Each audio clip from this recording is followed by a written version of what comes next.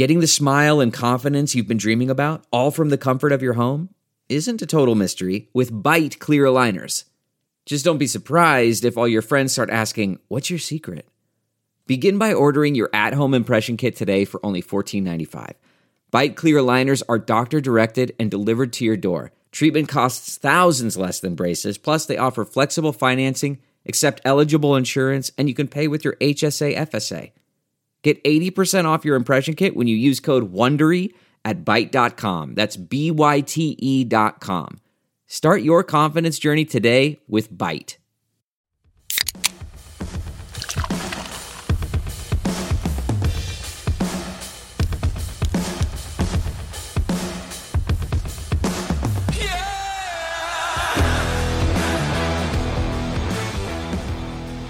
It is NFC East wrap-up day. We're doing all of our season predictions for the NFC East. We're predicting division winners. We're predicting players of the year, rookies of the year, coach of the year, MVP, all that kind of stuff. We're taking high-level looks at free agency additions and, notable rookies per team. Obviously, we did the deep dives for every single roster, roughly an hour dedicated to each individual team throughout the week. But if you're just stopping by for the Friday recaps, because you only want the absolute top sheet for the NFC East, this is the show for you. But before we get to all of that high-level goodness, EJ, my wonderful co-host, buddy, how you doing? What are you drinking tonight? I'm celebrating, not with what I'm drinking, but because this is the halfway point of this whole series, and it's been tremendous so far. So whether or not you are one of those hardcore gluttons that's going 5 for 5 every week with us and watching all the podcasts, or only showing up for these divisional summaries, go ahead and click subscribe and like. That helps us out with all of our content. But this is a fun division to talk about, and I am happy to be sort of at the top of the mountain and looking at heading down for the rest of this series, closing it out real strong. It's been going great so far. Speaking of, I don't know if I told you this. I was talking to a buddy who works for an AFC East team, so I think you know who it is. Yeah, there we go. Saw the brain working. Works for an AFC East team, and he's like, "Oh my God, this series is awesome.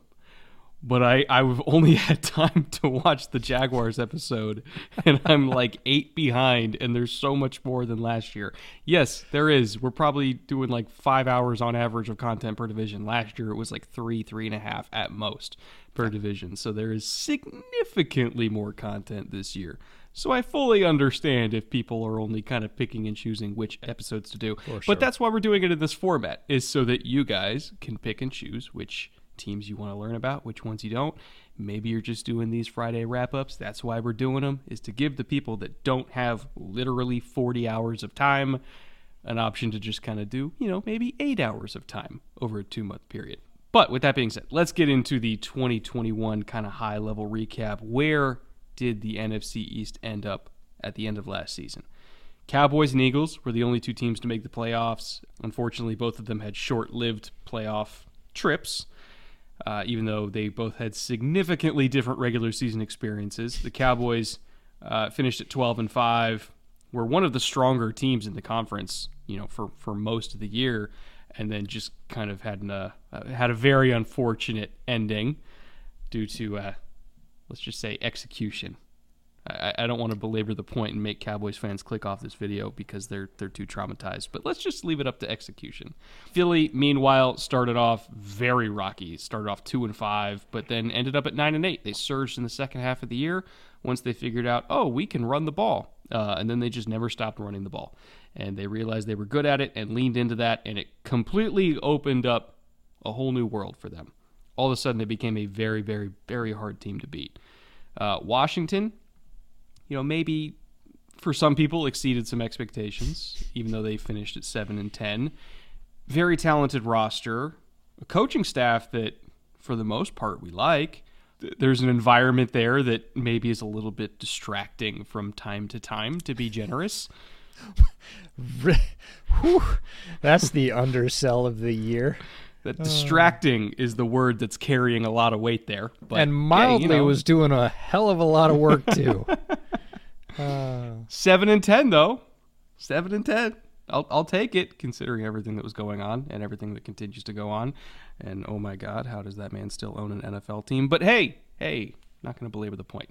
We're not here New for York that. Giants, not here for that. New York Giants finished last in the division at 4-13, completely, and I mean completely, fell apart in the back half of the year, or really for most of the year. I don't want to accuse the team of giving up on Joe Judge, but boy, it kind of looked like it after they called a QB sneak on 3rd and 9. At that point, I think we kind of knew it was over. Took their sweet time moving on. I was actually in a bar in Manhattan in Union Square when he got fired with a bunch of Giants fans, and the look on their faces was priceless. It was like they saw the gates of heaven with their own eyes. Like, I've never seen Giants fans that happy in my entire life, but they were amped.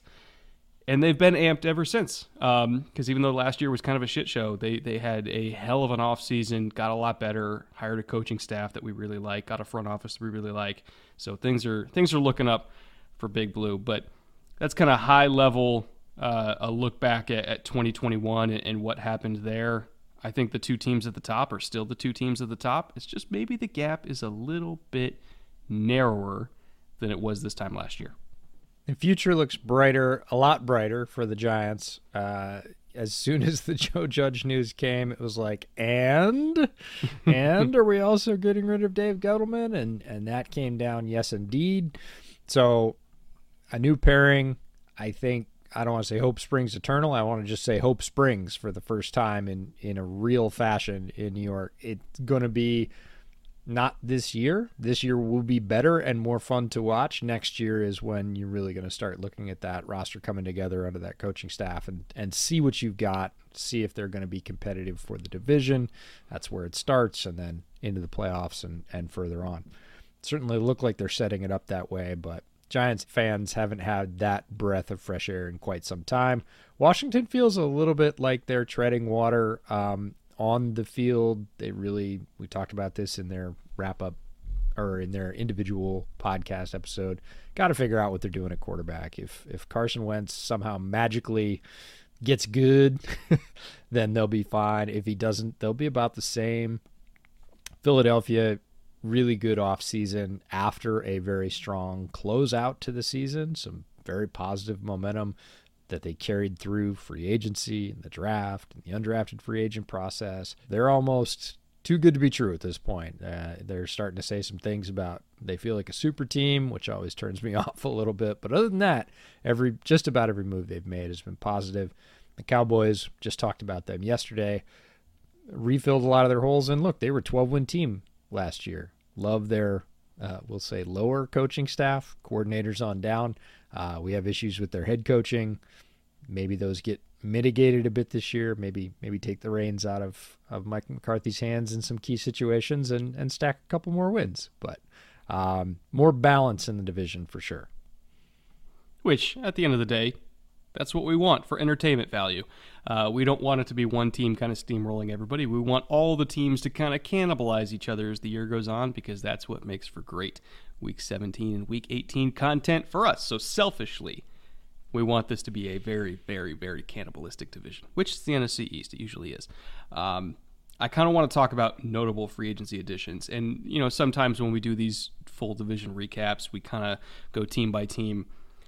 I want to look at all of them together, because when you look at all of them together, you can see a pattern of the teams that had no money and the teams that, had a little bit more money but did everything they possibly could to just go all in and make a run. Because the Giants had virtually no money. Like, they had to let James Bradbury go just so that they could, get under the cap. So they only added Mark Glowinski and Jihad Ward. Were their two quote-unquote tentpole free agents, if you can even call it that. Like, they went dirt cheap. If you want to look at like their entire cap strategy and everything like that, go watch that full episode. But they really had nothing. Dave Gettleman completely fucked them over. Washington had a little bit more money, but again, had to make some tough decisions, especially on the interior offensive line. They ended up with Andrew Norwell and Trey Turner as their new starting guards for this year for like 40% of the cost of what Brandon Scherf got in Jacksonville. So again, had to make some very shrewd moves, probably because they took on the Carson Wentz contract, which is why they had to go cheap elsewhere. Not saying it was a great decision, but you can tell like they didn't have a whole lot of money to do Carson Wentz plus other stuff. It was either just Carson Wentz and cheap guards or Carson Wentz and nothing. Philadelphia, I'm going to get to in just a second, but Dallas, like you can really see like their cap situation put them into a hole. They were able to retain some key players, but they lost plenty of them too. Like Lyle Collins is in Cincinnati. DeMonte Casey's with the Steelers. Cedric Wilson's with the Dolphins. Keanu Neal's with the Buccaneers. Amari Cooper got traded to the Browns for a 5th-round pick. They couldn't retain Amari because they didn't have the money to. Randy Gregory, they did all of these moves with restructures with Dak and Zach Martin to sign him back because that was the one guy along with Tank that they really wanted to keep. And then, you know, the salary forfeiture language caused him to move on to Denver instead. So that kind of blew up in their face a little bit. But they still didn't really have any other money. You know, they kind of flirted with Von Miller, and then Von got the deal from Buffalo and like, well, fuck, we can't afford that. So they're like, okay, I guess we're going cheap with Dante Fowler. And I guess we're going cheap on receiver with James Washington. They didn't really have any other options. You know, their option was Randy Gregory, and then that didn't work out. And then you contrast all three of those teams that were strapped for cash with Philly, who's just like, yeah, let's restructure Brandon Brooks before he retires and free up a bunch of money. We're restructuring Darius Slay to give us like $11 million in cap space, and we're going in. We're absolutely going in. We got James Bradbury for cheap, relatively speaking. Hassan Reddick's like $15 million because your White's somehow only $3 million. A.J. Brown at $25 million.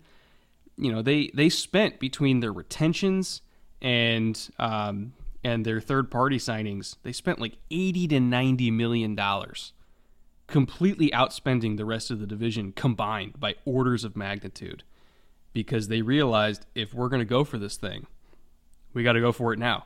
Jalen Hurts is cheap. We have a lot of rookie talent or guys on rookie deals that are cheap. If we're doing it now. And so just the kind of dichotomy between all of the resources here in the Philadelphia column and then the complete lack of resources everywhere else in the division just kind of goes to show where every team in the NFC was at in terms of available cash. Eagles definitely put their foot down. They just mashed the accelerator and said, right now. It was that run at the end of the year. We talked about it in their episode, finishing 4-1, gelling under that new coaching staff, embracing the run-first strategy on offense to make themselves a very tough out.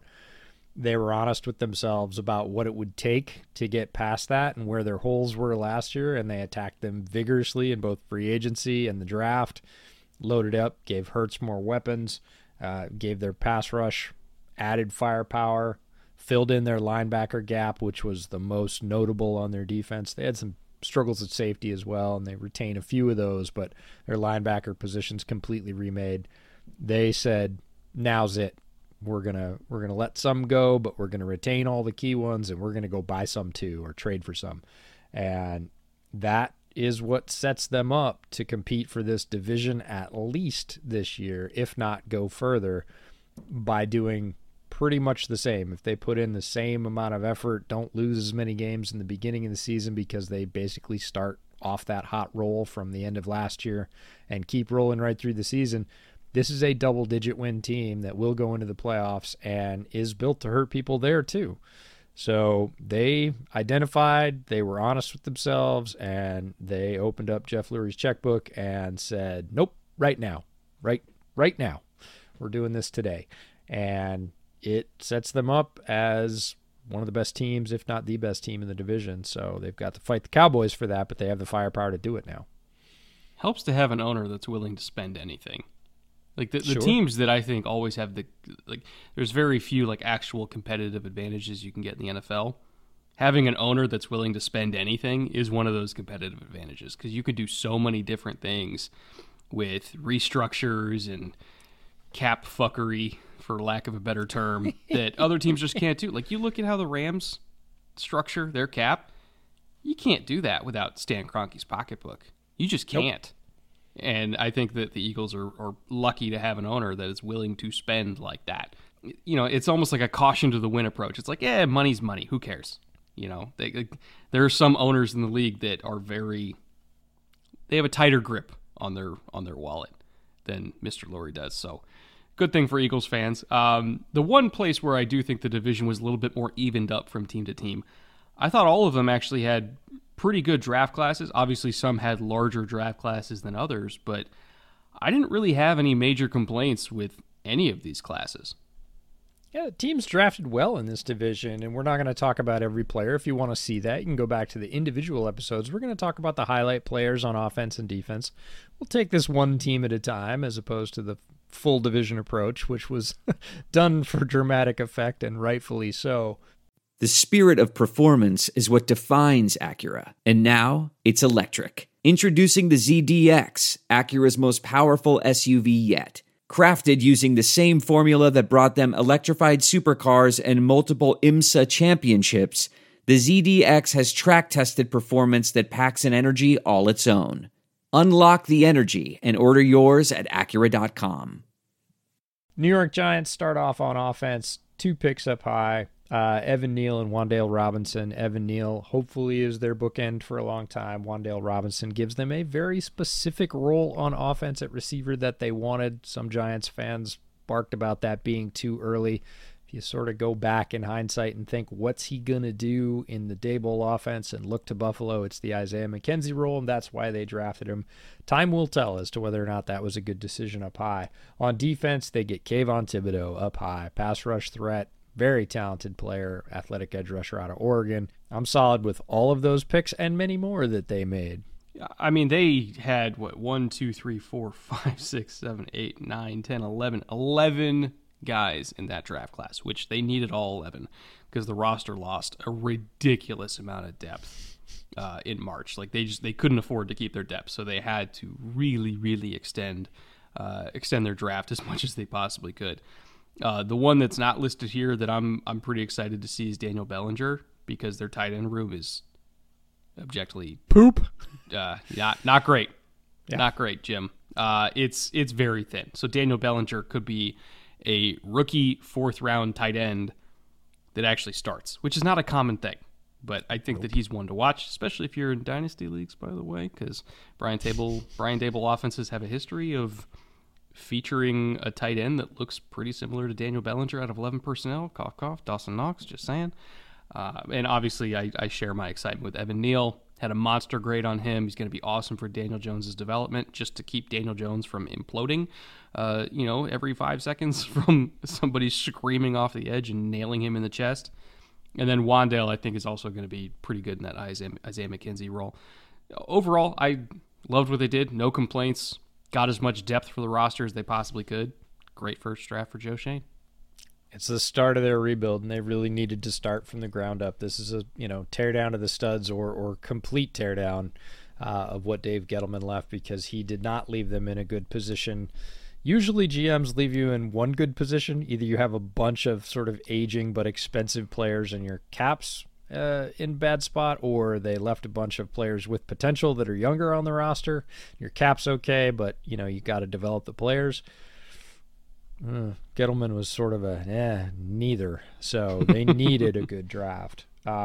Washington on offense, they get Jahan Dotson, the receiver out of Penn State, and Brian Robinson Jr., the running back out of Alabama. Those are their big offensive gets. On defense, it's Fedarian Mathis, because, man, the Commanders got a type. They love their defensive tackles from Alabama. So they get another one to back up the one they already have. I like these picks. I think Jahan Dotson has a role to play. It's interesting to see where they, I'm going to say, slot him in, using that word on purpose.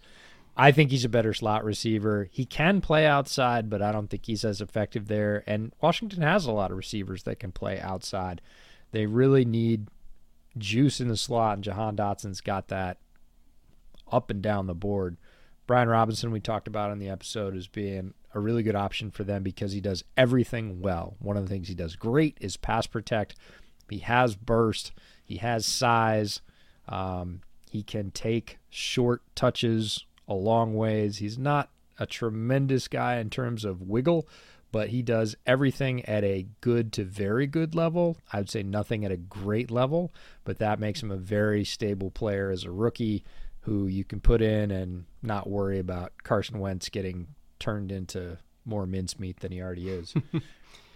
The thing with that running back room in Washington is if Antonio Gibson goes down, because Gibson's super talented, has had some durability issues. If he goes down, Brian Robinson can be the one immediately. And he can actually do some things better than Gibson can, like pass protection.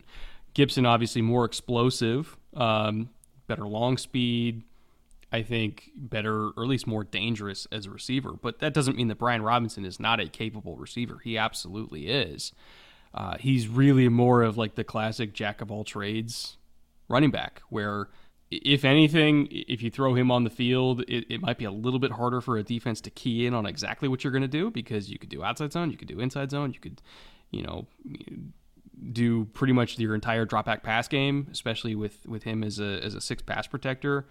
The key here is we think conversion to wide receiver of J.D. McKissic, who was basically just a receiver that lined up in the backfield anyway. It kind of sounds like he converted to wide receiver.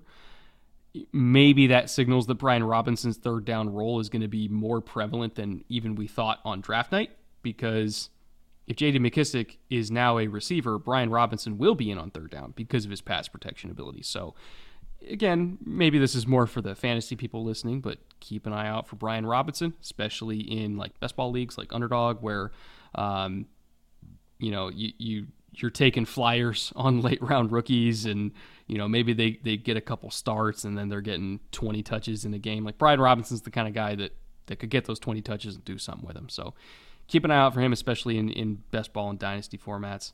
And then, as you said, Fedarian Mathis. Look, an Alabama defensive tackle. Okay. Shocker. For Philadelphia, Cam Jurgens was the big selection for them on offense. This is Jason Kelce 2.0. Jason Kelce said as much. I need to mold him. Cam Jurgens has all the athletic ability in the world, center out of Nebraska. He is a specimen athletically at center, one of the most athletic center prospects I've seen in a very long time. Mm-hmm. He is wild. He needs taming. And Jason Kelce is a perfect mentor to do that and set the Eagles up to have their center of the future. On defense, they went Georgia, which wasn't a bad thing to do after last season. They got Jordan Davis, the massive defensive tackle, to gum up things in the middle and penetrate, and Nakobe Dean, the middle linebacker that played right behind him at Georgia. Some injury issues around Dean. We're not really sure how that's resolving, but man, if he's healthy and he's on the field, super smart, gifted at getting through the trash at his size, making the tackle behind the line, really quick, tough. Just a huge upgrade for them if he's healthy. So a lot of things added in the draft to go with a lot of things added in free agency to an already good team, and you start to understand why we're fairly high on Philadelphia's prospects this year. The number one thing I'm looking at for these rookies, and I did a full episode on this, so it's been top of mind ever since I put it out. Jordan Davis plus Fletcher Cox together gives the Eagles an advantage that most teams don't have, in the sense that you have two guys who can be great penetrating three techs or a straight up zero nose and be great at either one. So they can set their front any way they want to. They can literally run any front they want to. They want to go 5 down and bring in either like Milton Williams or Hargrave or whoever and put all 3 of their best defensive tackles on the field. They can do that. They want to go a lighter package and just have Fletcher or just have Jordan Davis, and then you're just kind of amoebaing around him. Yeah, you could do that too. You want to go straight up 4 down and have Fletcher and Davis next to each other, and then, flex from over to under pre-snap like Georgia does. You can do anything. And so I think the flexibility that Jordan Davis gives a defense, along with Fletcher Cox, where he can penetrate as a 3 or play nose and just do classic nose tackle shit of just taking on blocks and, keeping linebackers clean. This is one of the most adaptable, flexible defensive line rotations in the entire league. And for that reason alone, Jordan Davis is one of my favorite picks in the entire draft. He is so We sometimes overuse the term unique. He is unique. There's nobody else like him physically other than maybe Fletcher Cox, and that says a lot. That's a lot given Fletcher Cox's resume playing at the NFL level. I want to hear that as an answer from a defensive lineman to a reporter's question this year. So what's your role in this team? Oh, mostly nose tackle-y shit. That's what Noah Ellis is there for. Yeah. He would never say that, though. No. Never to a reporter. He's far too shy. Play So getting to Dallas's Hall. That's how he talks. Just the quietest. I'm here to play good football. I'm here to absolutely dominate defensive linemen. Yeah. Make my coaches proud. And I weigh football. And I weigh 370 pounds. And I single leg press like 580. So don't worry. It'll be okay. Yeah. Noah Ellis impersonations is not why you came to this recap, but you're getting them for free. So, take it what it's worth. They're probably worth exactly that. Dallas's draft haul, starting off on offense, they were a little bit more pigeonholed because of their losses. They needed to go get some replacements. Tyler Smith, the offensive tackle, who may play guard. He played tackle at Tulsa, may play guard for the Cowboys. Jalen Tolbert, big outside fast wide receiver from South Alabama. And Jake Ferguson, one of many Cowboys-ish tight ends to fall off the assembly line right into Dallas out of Wisconsin. Great pick for them to sort of replenish that depth of never-ending tight ends who all kind of look and act the same and just are productive in that system. On defense, they get Sam Williams, the outside linebacker / edge out of Ole Miss. Super talented pass rusher who had some serious off-the-field issues. They take him early, not surprising for Dallas again. Damone Clark, the LSU linebacker who was injured pre-draft, but before that I had rated as about the third inside linebacker in this draft. Very, very talented player out of the SEC. And then Marquise Bell, the huge safety out of Florida A&M. Florida A&M. FAMU, my bad. Sorry, Marquise. Marquise was one of my 10 gems on defense this year.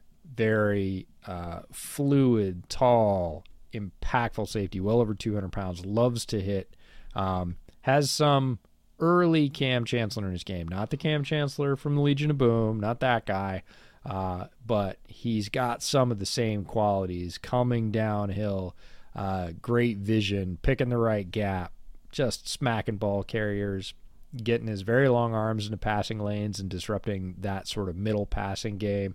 Just a lot of talent. Ended up going undrafted, and the Cowboys scoop him up. Usually don't include UDFAs on this list, but Marquise Bell, I'm going to make an exception. The three that I think are going to get the most run are all the ones on offense. Tyler Smith, I think if we're just doing best five on the field, I think he'll, at some point during camp, like they were working him just last week at left tackle, but obviously he's not going to be the starting left tackle.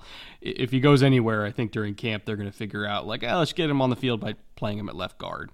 And I think that's where he ends up day one. He will eventually be a tackle for them, but it might take a little while considering they already have two good tackles.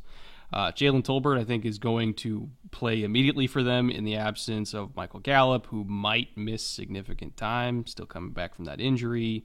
And then Jake Ferguson also, I think, will get significant snaps early on because if they feel like their receiving core is a little bit too thin to stick in 11 as much as they used to, maybe they'll go more into 12 personnel instead and kind of lean into the same game plan they did to absolutely fucking annihilate Carolina last year, which is 12 personnel and 13 personnel, run the ball, play action, all that kind of stuff, which would mean the two receivers on the field are Jalen Tolbert and CeeDee Lamb, and the two tight ends are Dalton Schultz and Jake Ferguson, who is Dalton Schultz 2.0. And then you're rolling with Zeke and Pollard and Zeke and Pollard and Zeke and Pollard, and that's what I think the game plan is going to be the first, 6 to 8 weeks of the season. But I think those three guys on offense initially are going to get a significant amount of work. Yeah, really good draft division-wide. Again, everybody got players that fit in roles they need. Some of them had more need than want, but they did a good job of plugging in those players, picking the ones that fit within their systems, and guys that are going to bring immediate impact to every team we listed. It's what you want to see out of draft classes, so nice job by the NFC East. looking at storylines or narratives or however you want to, pitch it. Could be just elevator speeches for each team. This is kind of the one question that, in our view, each team is going to have to answer this season. We'll kind of go team by team here, and we'll go from top to bottom, reverse order. Dallas, the one question we have. Very solid roster, once again. But as we went into depth with the financial issues that led to the roster reshuffling, we'll call it that, in the full Cowboys episode yesterday, because of all the talent they lost and all the picks they had to spend in their draft to restock from veterans that they lost, the roster is still good, but it's not notably better than last year. So can they take a roster that hasn't necessarily taken a leap, but is also significantly younger? Can that roster get over a hump that they couldn't even get over last year? We talked about this in their individual episode, that expectations are always high in Dallas. It's not win the division. That's not enough. It's win the division, get to the playoffs, win the playoff game, and get to the Super Bowl. That's the thing in Dallas. They didn't do it last year despite winning 12 games, which was a very good run by them. They've lost some talent overall. They've refilled as best they can. They've not made any significant changes in the coaching staff. Again, they don't need to win the division. They need to go further. They need to make it to the playoffs and win games there. And if they don't, regardless of how good the record is, what kind of stats they throw up, there will be a feeling that they didn't do what they could have done in Dallas from the fan base and certainly from the locker room. We're driven by the search for better. But when it comes to hiring, the best way to search for a candidate isn't to search at all. Don't search. Match with Indeed. Leveraging over 140 million qualifications and preferences every day, Indeed's matching engine is constantly learning from your preferences. So the more you use Indeed, the better it gets. And listeners of this show will get a $75 sponsored job credit to get your jobs more visibility at Indeed.com/match. Just go to Indeed.com/match right now and support our show by saying you heard about Indeed on this podcast. Indeed.com/match. Terms and conditions apply. Need to hire? You need Indeed. Dak's got to stay healthy, but if he stays healthy, again, it's not enough. He's got to stay healthy, lead the team to the playoffs, and win games there. Anything short of that is going to be a failure for the Cowboys. I look at their roster, which, again, very capable, but Philly's right there, and I think Philly is legitimately a danger, not just to Dallas, but to everybody. Green Bay is still Green Bay. I know they lost Devontae Adams, but I'm sorry, that defense is still mostly intact. Aaron Rodgers is still there. They got some young, exciting rookies. I don't know if I'd take Dallas over Green Bay at this point. Even Minnesota, I'm very high on what Minnesota's bringing to the table. Even Detroit isn't the same pushover that they were in years past. They have a shitload of talent in Detroit. So, if Dallas was going up against the Lions tomorrow, would I be completely confident in picking Dallas? No, I really wouldn't. Tampa is still Tampa. New Orleans is, when they're healthy, dominant in the trenches, great run game, great defense, more explosive now outside than they were last year. And then the NFC West is, murderer's row. So Dallas really needed this offseason in order to, again, retain Randy Gregory, solidify that core of the pass rush, and then use their draft capital elsewhere. They couldn't get that done, so then they had to spend a second-round pick on Sam Williams instead of, say, another receiver to help replace Amari. And, I don't know. I just don't know if they took the same leap that a lot of the other NFC teams did. And I think they can do it, but it's going to be harder, in my opinion. It's going to be harder than it was last year. Yeah, and they feel primed for regression because of that, right? 12 again would be tough. And it feels like they may, quote-unquote, sag back to 9 or 10, which is still a very good season anywhere but Dallas, and that's going to be abject failure in the eyes of the Cowboy faithful. And at that point, then we're calling up Sean Payton and say, hey, we got this thing ready to go, Sean. Want another job? And that I would not hate at all, but that's a show for another day. Philly, the one storyline we're looking at here. Not so sleeper team in the NFC, obviously. Finished extremely strong, figured out their identity, and then really leaned into it this offseason, added a whole bunch of talent. They're more talented than they have been since 2017, last time they won the Super Bowl. Do you think they have enough to get over all of those other NFC teams I just mentioned? Green Bay, Minnesota, the entire NFC West, the Saints, the Bucks. If you were stacking this Philly roster, projecting their growth going forward, what % odds do you think they get through that? Maybe 30%. I don't know that they go all the way this year. They go farther than they did last year. I bet we'll get to who we think's going to win the division. I bet they win more games than they did last year. I bet they continue the momentum they built at the end of last year. And I bet they do something in the playoffs. They got to the playoffs last year, and that felt like a huge win. That was a new coaching staff and a late season run. That was amazing. This year, it's not going to feel quite so amazing if they have the same kind of finish they do. I believe they get to the playoffs and make some noise, probably beat somebody, maybe even a more superior team. If they get hot again at the end of the year like they did last year, nobody's going to want to play them. They are easily talented enough to be more than dangerous, and if they are rolling and sort of in their bag during that last month of the season, they're not going to be the seed you want to draw. I have them making it out of the wild card round. I don't know. Yeah, that's where it gets because division round is like that. God, they're running into Tom Brady again, which they ran into Tom last year, and it's like, even the roster at this place, am I taking them over Tom Brady with that much help that he has in Tampa? No, I don't know. I don't know about that. Or the Rams, God forbid, like they're almost there, there. I don't know if they're quite there. If they're healthier, I will give them that. And that's a caveat for every team, for the Bucks, for the Rams, for the Eagles. Whoever's really healthy and on a roll at the end of the season, like Philly is to the point now with roster building where if they've got more of their pieces than the other team, just because of health, even if their pieces aren't sort of objectively better if you just stack fully healthy rosters, they could steal one. It's not a Cinderella team anymore. It's we expect to be here, and if we have a few more advantages on a given day, we'll take one from you. Washington, a little bit more of a one-dimensional question. Can this talented roster, which objectively is talented, tons of talent, can they elevate Carson Wentz, or will he hold them back just like he arguably held the Colts back? He's got to play better than he has in a long time now, and that's the problem. Is the hope springs eternal that Carson Wentz will return to his near MVP form that he held for one half of a season 4 or 5 years ago. Mm-hmm.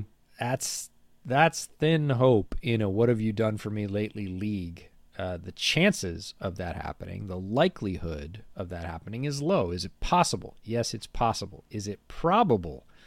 No, it's really not. And then the rest of the roster is going to have to play the lights out and hope they can carry pretty mediocre quarterback play. Teams have done it in the past, for sure. Is it a recipe for success in the current iteration of the NFL? No, you need a super weapon at quarterback and a good team to be able to go toe-to-toe and punch with the Tom Bradys or the Matt Staffords who have lots of extra help around them. Do they even get out of this division? I don't think so. I'm just going off the way Carson's played lately. And, he had what we considered the best possible scenario last year. We said going to Frank Reich, if anybody can pull the most out of him, it's him. It is a very talented team that Chris Ballard has built around him. Let's, I don't know. I don't know if I believe, but if there's a shot for him to do it, it's here. And not so much. They get rid of him after 1 year and expecting him to suddenly leap to new heights. They spent a first-round pick on him, and they still got rid of him after a year. Oh, they knew. If that doesn't tell you where he's at, yeah, I don't know what does. I think they're going to be right back in the race for quarterback next year.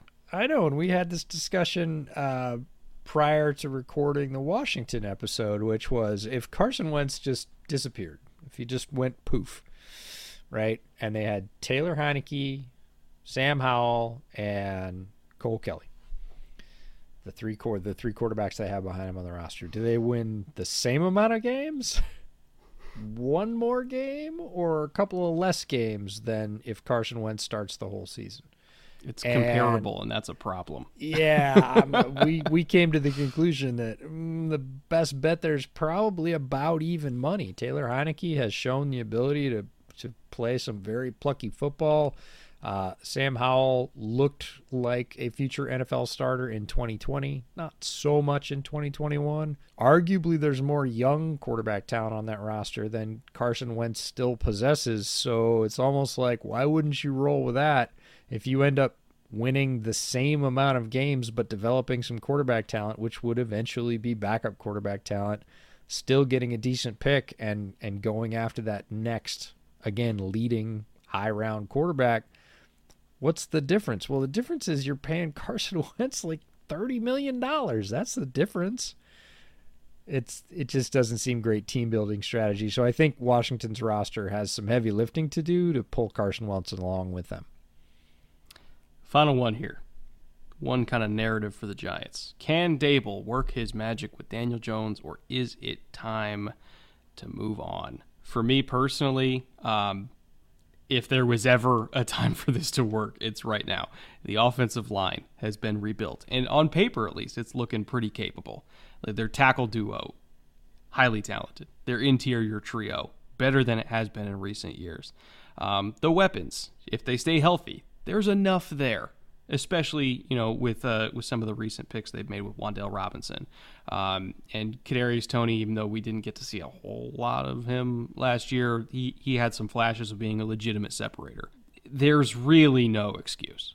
There's really no excuse at this point. If Daniel Jones doesn't work now with improved weaponry, improved protection, improved play calling, improved coaching in general, if he doesn't work now, he's not going to work. So I think Giants fans can at least rest easy knowing the fact that by January of this year, we're at least going to know. And at that point, the Giants are either rolling with him or they're not, and they're making plans to make a move up for Bryce Young or C.J. Stroud or whoever, Will Levis. I don't even care at this point. They're making a move up for one of those guys. But at least by January, we're going to know, because if it doesn't work now, it's not going to work. I'm hoping against hope that too much damage hasn't been done to Daniel Jones, because he's gotten hit a lot. He's not had a tremendous amount of support from coaching and certainly from the protection standpoint, and he needs it. Daniel Jones' Achilles heel as a quarterback is a terrible pocket presence. He does not sense backside pressure, and it gets him hit a lot. And unfortunately, when he gets hit, he lets go of the ball at an historic rate. That's bad. It's just like throwing picks in bunches. So you gotta, they've done what they can to shore up the offensive line in a very positive way. You got to keep Daniel Jones protected. If he can sort of get rid of that voice in his head that says they're coming, stand in the pocket and deliver as a very athletic thrower of the football to what you said are some improved weapons, it could work. I just wonder. Daniel Jones in NFL quarterbacking terms is not a spring chicken. He's been at this a bit now, and he's taken a ton of hits, and he's not used to stability. So I hope against hope that he can get used to stability if they can provide it, and then just showcase that arm and that athleticism, because I don't want him running for his life. Yes, he can scramble, but I don't want him to have to, because he'll miss the backside pressure and he'll get creamed again. And if he takes a bunch of those in the first third of the season, I'm not sure that he ever stabilizes. And I want to see him stabilize, because he is a very athletic quarterback, and Dable is the one, I think, that could bring that out of him. And you're right. They will know by the end of the season what they're doing, whether they're going forward and they've found a way to make it work, or finally time to cut the cord and say, nope, we tried, we did everything we could, and we need something different. All right, final segment for this entire division, for this entire week. The last little hurrah here. 2022 division predictions. You and I are in agreement at the top. Dak Prescott, best quarterback in the division, probably the most productive quarterback in the division. They're definitely going to be in line for winning the division. So I think it's a pretty easy choice for MVP. Usually, when we're doing these things, the best quarterback in any given division is going to be our pick for MVP, and for good reason. Offensive Player of the Year, you and I divert a little bit. You've got CeeDee Lamb, who, again, considering injuries to the Cowboys receiving core and absences now in the Cowboys receiving core, he should be in line for an absolutely biblical amount of targets. So I could see the argument there. I'm going a little bit different direction. I'm taking Jalen Hurts, who, for me, going back to when he was a teenager at Alabama, true freshman, didn't even know what he was doing yet. Every single year for basically 7 straight years, he has gotten better as a quarterback. And I think we are now at the point where Jalen Hurts turns from serviceable starter to good starter. And by the end of the year, maybe even more than just good starter. So I've got him as my Offensive Player of the Year candidate. I think you can go either way on this, but I weight quarterback slightly more just because, it's quarterback. I do too, but this one's about perception. And I will say this, and it will sound strange given my pick. I think Jalen Hurts could earn it this year and still not get it. And it's all about perception. It's not about the actual play. I think, like you, that he can continue to ascend because he always has. And he's, again, got a better supporting cast around him than maybe ever. And that's saying something for a guy that played at both Alabama and Oklahoma. He's got a longer way to go in the sort of public perception. And like it or not, that has to do with who wins awards. He would have to do more. He would have to blow whoever else is in the competition away because people have a picture painted of Jalen Hurts. So he could play amazing and people could still sell him short a little bit. With CeeDee Lamb, he had what he needed to have. He had a very good rookie season. Almost 1,200 yards, like a bunch of touchdowns, bunch of receptions. Now he's going to get even more in the beginning with Michael Gallup out. He's got the best quarterback in the division. They're going to feature him, and all he has to do is do the same.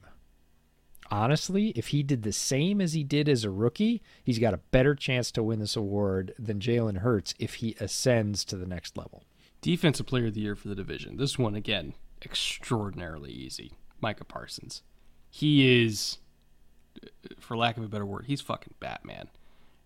The amount of stuff he can do, picking up receivers deep down the field in coverage when they're running match zone stuff, rushing off the edge, playing middle linebacker and getting off blocks. Like, he's a better linebacker now than he was at Penn State. Like, I credit Dan Quinn so much for developing him, not just as a pass rusher, but as a linebacker, the position he was drafted to play. They really only started giving him more snaps at edge because they took injury at edge, and so they're like, okay, let's drop Micah down and play that package more than they were probably anticipating that they needed to play it. And then it just kept working. He kept absolutely destroying people, and they're like, okay, even when we have all three, now we're going to kick Tank inside and just have Micah be an edge rusher on third down pretty much no matter what, and then have Randy off the other edge. So they kind of discovered as the season went on, like, oh, he's also our best edge rusher too. And so he's insane. I had a pretty decent grade on him, but he's exceeded even my expectations. And I couldn't be happier that he wound up in that environment with those kind of coaches that could develop him into what he is, because he is extremely fun to watch. It is the happiest of accidents when a talented player ends up with a coaching staff that can truly unlock their potential. Not just make them a little bit better, not hone the rough edges off, but bring out things you didn't know were there. And he had some of those flashes. Some of those flashes he did not have at Penn State. Let's be clear. He showed things last year that rookies aren't supposed to show. It's supposed to be harder to go to the NFL, and he actually played better as a Cowboy than he did as his last year as an Nittany Lion, like by far. And that's really, really rare. It's super fun to see. And yeah, as soon as you remember Micah Parsons is in this division, you kind of stop thinking about this category because there were calls for him to be in the Defensive Player of the Year voting last year. Not defensive rookie of the year, defensive player of the year, best defensive player in the league. And there was an argument for a while that he would be competitive in that race. That's absurd. And it's the best kind of absurd. And I don't think we're going to see regression. I think as he gets more comfortable, they're going to put even more on his plate and leave even more flexibility open for him to make impact. And I think he will. When you said, yeah, I had a decent grade on him, I think he exceeded everybody's expectations. I don't care if you were the biggest Penn State homer in the world. If you legitimately, honestly said, I think Micah Parsons is going to become what Micah Parsons became, people would have looked at you like you had three eyes. They would have been like, look, he's good, but come on, you're talking about all world. Yeah, he's all world. He's that good. Unless your grade was literally Lawrence Taylor. You were probably short. Yeah, you're probably short. Offensive Rookie of the Year. We differ a little bit on this one. I could go either way with it. Jahan Dotson, I totally get the argument for it. I only wonder just where he's going to play and how often he's going to play, because they do legitimately have, they're four deep in that receiving core. So it's like, is he the Z? Is he the slot? Pretty much the only spot that I think for sure is locked down is Terry at X. So I think that he very easily could win it, but I think it also depends on how many snaps is he splitting with Curtis Samuel. You never know. For me, I have Evan Neal, who's, I don't even think you can get odds on him to win Offensive Rookie of the Year because he's an offensive lineman. Yep. But if we're just talking about best offensive rookie in the division, it's hard for me to argue anybody but Neal, because he was the first one taken, and I have a monster grade on him at tackle. So I could go either way with this one. Jahan Dotson's more likely to actually win the award, but if we're just talking about best player, I would say Evan Neal. If we go with your definition, I agree. Evan Neal will be the best offensive player. Do offensive linemen, rookies ever win anything? No, they don't. They get Pro Bowl nods if they do really well, and that's their win. So this was the hardest one for me because there's not a lot of great candidates. Jahan Dotson is not like amazing to me in the fact that, hey, Carson Wentz is still throwing in the ball, and yes, he's still a rookie receiver, and yes, we also don't know exactly where he's going to play. He's going to have some opportunity, but he doesn't have the greatest quarterback throwing the ball, and the decision making hasn't been great. So if they don't establish a rapport quickly, I don't think, from a performance standpoint, production standpoint, Jahan Dotson's rookie season is going to be all that awesome. If there was someone else, if Derek Carr had been pried loose from the Raiders and was now the quarterback of the Commanders, I'd feel real good about calling Jahan Dotson a Rookie of the Year candidate, Offensive Rookie of the Year candidate. As it is, it was kind of like, well, who's left? What is there? Yeah. Well, there was no shortage of candidates for Defensive Rookie of the Year. I couldn't not go with my guy, Jordan Davis. I have to remain loyal to him forever. Again, very unlikely to win it because nose tackles don't ever win anything. But in terms of just best rookie defensive player in the division, it's Georgia Thanos, man. I got to stick with him, ride or die. Yeah, and this is the loyalty category. I got to stick with Kayvon Thibodeau. Jordan Davis, to your credit, though, is not just a nose tackle. If they're smart, they're going to move him around. I actually said pre-draft, I thought if he committed to it, he could be the best 3-tech in this draft. Probably. If he dropped 10, 15 pounds, yeah. With his quickness, I don't even need him to, and he's going to overwhelm people. So it really depends on how they deploy him, what that role looks like. We say that a lot about defensive rookies. We said that about Isaiah Simmons. It's all about where he lands, what the system looks like, and how they use him. Cool thing about Jordan Davis is he will move up and down that line. So he's not just a nose tackle. If he was just a nose tackle, no way he wins the award unless he has a Vince Wilfork type season. But Jordan Davis has some chance to do that. I went with Thibodeau because I had Thibodeau as my top-rated edge in this class. I think he was unfairly maligned for stuff that didn't exist, like quote-unquote effort. He made some incredibly high-effort plays on tape. He's got every physical skill you could want out of an edge rusher. He has to perform, but the new Giants coaching staff has me fairly amped He's going to get plenty of opportunities. It's not like he has to play past a bunch of people on that roster. He's going to start. And if he starts, again, sacks are a fickle thing. If he starts racking up a few, he's going to get the looks. People are going to form opinions early, and he could roll to that award. Coach of the Year. This one, I legitimately didn't know. I was so torn. No. I was so torn. I put Brian Dable just because I believe he can get Daniel Jones to where he needs to be. And if he does, he's going to win this for sure. In terms of team success, it's probably Nick Sirianni if I have to bet. But also, like, hey, if the Cowboys go on a run here and they win 12, 13 games like we talked about with their ceiling yesterday, like, yeah, Mike McCarthy could win it too. You mean Kellen Moore is going to win Coach of the Year? You're saying the quiet part out loud, EJ. I know. My vote was going to be anybody but Mike McCarthy because that would be a dead nuts lock. You'd never get odds on that. But my logic is exactly the same as yours. Dable might do the best coaching job in the division. If the Eagles are as good as we think they are, Nick Sirianni will get the vote. Yeah, I mean, again, we're talking about a probably 11, 12-win team here, making a playoff run, and then as long as they just win a playoff game, he'll get votes for not just Coach of the Year in the division, but Coach of the Year in the league, I would bet. Yeah.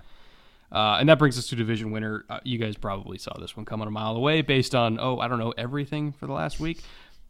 We both got the Eagles. They're the team on the upswing. They arguably have the most talent in the division. They have a good coaching staff that pulled them together through a lot of trials and tribulations. I think that this is their year, and it's not that the Cowboys are bad or anything like that, but I think they're more vulnerable now, especially in the first 6 to 7 games, with some guys coming off injury and they have young players getting used to the game and everything like that. They're more vulnerable now than they have been in the last few years. If there was ever a time for Philly to kind of take the pole position, it's 2022. Yeah, it feels like Philadelphia put their foot on the gas and is surging. Dallas is the established leader, like top of the heap last year, but they're going to have to fight harder than ever to keep that position. And again, it just feels like the weight is slowly pulling them down and the propulsion is slowly pushing the Eagles up. And I do think they cross in the middle at some point and Philadelphia takes the lead and keeps it at the end.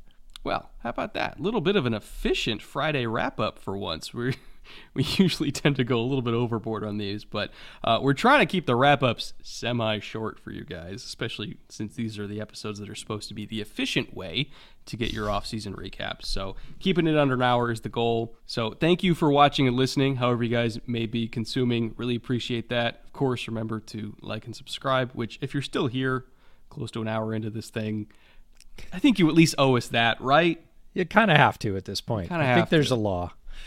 Come back next week. We're going to be starting on the northern teams because we are now officially halfway through this series, a 40-episode long series covering every team, every division.